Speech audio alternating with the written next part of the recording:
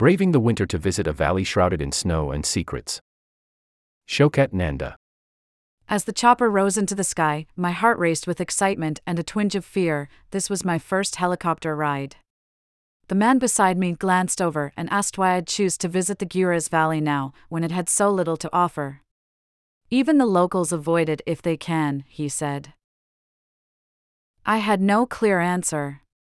All I knew was that the Himalayan valley, shrouded in snow and secrets in the far reaches of Indian-controlled Kashmir, held something important to me, and I was willing to brave the perils of winter to discover it. During my childhood in the town of Baramulla, in northern Kashmir, I was surrounded by storytellers who conjured images of snowy Himalayan lands. Later, when I first saw images of Gurez, it seemed to embody the stories I'd heard, and I felt compelled to visit. My opportunity finally came in early 2022, as the pandemic began to wane.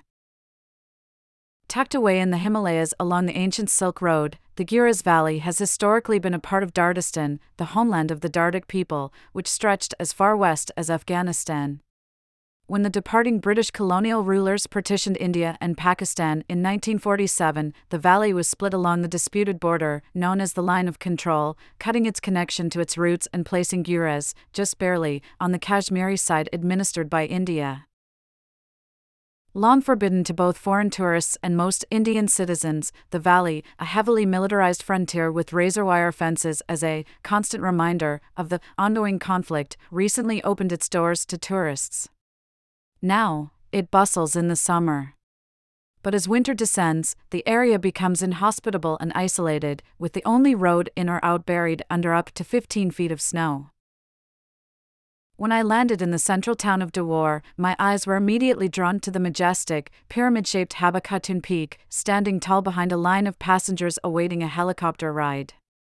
I was warmly welcomed by Bashir Teru, a cheerful man who worked as a medical assistant in the health department. Mr. Teru, who later proved to be a trusted guide, gave me valuable insights into the daily struggles of the communities in Gurez. I was stranded in Dawar for the first 3 days because of heavy snow. But on the 4th day I awoke to the hum of a helicopter, the signal of a sunny day. I called Mr. Teru and asked him if he could take me to Chorwan, one of the last villages along the line of control. He warned of danger. Sunny days after heavy snowfall can cause avalanches, he said. He suggested waiting until the snow had settled. We set out for Chorwan by car the next day. All along the route, the snow-laden terrain looked stunning, with smooth, white slopes giving way to majestic granite cliffs. Empty roads stretched before us. As we approached the village, I spotted a few locals. One of them, Jalil Ahmad, guided us to his house. Like all the houses in the village, it was built from sturdy wooden logs stacked horizontally. Here, the lower floors are often used as stables for livestock, while the upper floors serve as living quarters. As winter sets in, the villagers turn to their looms and knitting needles to create a variety of handmade goods from locally sourced wool. A prized handcrafted treasure is the paikal, a flat, folding hat that remains a cherished symbol of the local identity. In Mr. Ahmed's home, as I sat on a raised platform in the warm kitchen, sipping traditional salt tea infused with butter, I felt an unusual sense of belonging. Throughout my stay, Mr. Teru had piqued my interest with tales of Tilale, a smaller valley deep in the mountains that he said embodied the essence of Gurez. It wasn't until the 12th day of our visit that I finally set out to find it. The sun blazed down, casting a silver sheen on the landscape, as I hired a man named Ajaz to take me there in his Tata Sumo, a large 10-seat SUV with off-road capabilities. Winding roads led me through rugged terrain unlike anything I had ever seen before. The mountains grew sharper and towered over us like jagged knives. The villages I passed felt like portals to a bygone era. The valley of Tilale felt timeless, and as daylight waned I had no choice but to arrange for an overnight stay. By the next morning, a light snowfall had turned everything dull and gray. I trudged on the slippery road, a raging snowstorm engulfing the valley, as winds whipped the powdery snow into a thick fog. I felt a sense of awe at the resilience of those who call this harsh landscape home. Snow and isolation make even a minor emergency a potential death sentence. Fresh vegetables are a luxury between November and April, and some residents trek miles just to make a phone call. Despite a new power project in the heart of the region, residents still rely on oil generators for just 6 hours of power each day. And still, the people of Giures persevere. As visitors arrive and the outside world presses in, residents fear that their customs and traditional ways of life will be lost. Some see tourism as an opportunity for growth and prosperity, but others worry that the lure of financial gains will threaten the community's genuine warmth and erode the very essence of the place. And it's not just visitors. The arrival of internet access in Giures in 2018 also had profound effects, especially on young people, offering them a wealth of information and a global perspective, and changing the way they learn outside the classroom. Social media has connected them with others all over the globe and has given them a platform to express themselves. Still, many residents are determined to hold on to their rich cultural heritage, especially their musical and poetic traditions. In War, I met a group of young men who are part of a singing club, led by the musician, Farid Kalu. The group performs songs in Shina, an ancient language unique to the region. On my final day in Giures, I awoke with a heavy heart. I knew it would be filled with bittersweet farewells. My new friends kindly offered to take me to the Army Cafe for a cup of coffee. As I sipped my brew, the first rays of sunlight gracefully peeked over the horizon, illuminating the majestic white peaks of the Himalayas in the distance. As I admired the landscape and reflected on my trip, Zahor Ahmad Lone, a sturdy man with a bushy brown beard and blue eyes, came over to chat. "People think we're unlucky because we don't have the luxuries of cities," he said. "But they don't realize that God has blessed us with better resources." Mr. Lone explained that despite the harsh conditions of living in Giures, the people here had learned to appreciate the simple things in life. They were hardworking and self-sufficient, he said, content with their plain food and the peace of mind and good health that came with living in such a remote place.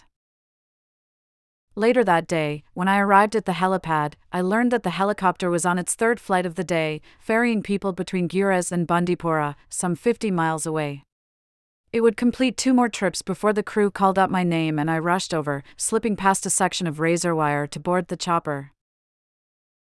As we lifted off, I reflected on the people I'd met and the cups of tea they'd shared with genuine kindness. The mountains seemed to look down at me, as if beckoning me to stay a little longer. But soon we were flying over a valley ringed by jagged peaks. The winds were fierce, and the helicopter swayed violently, terrifyingly.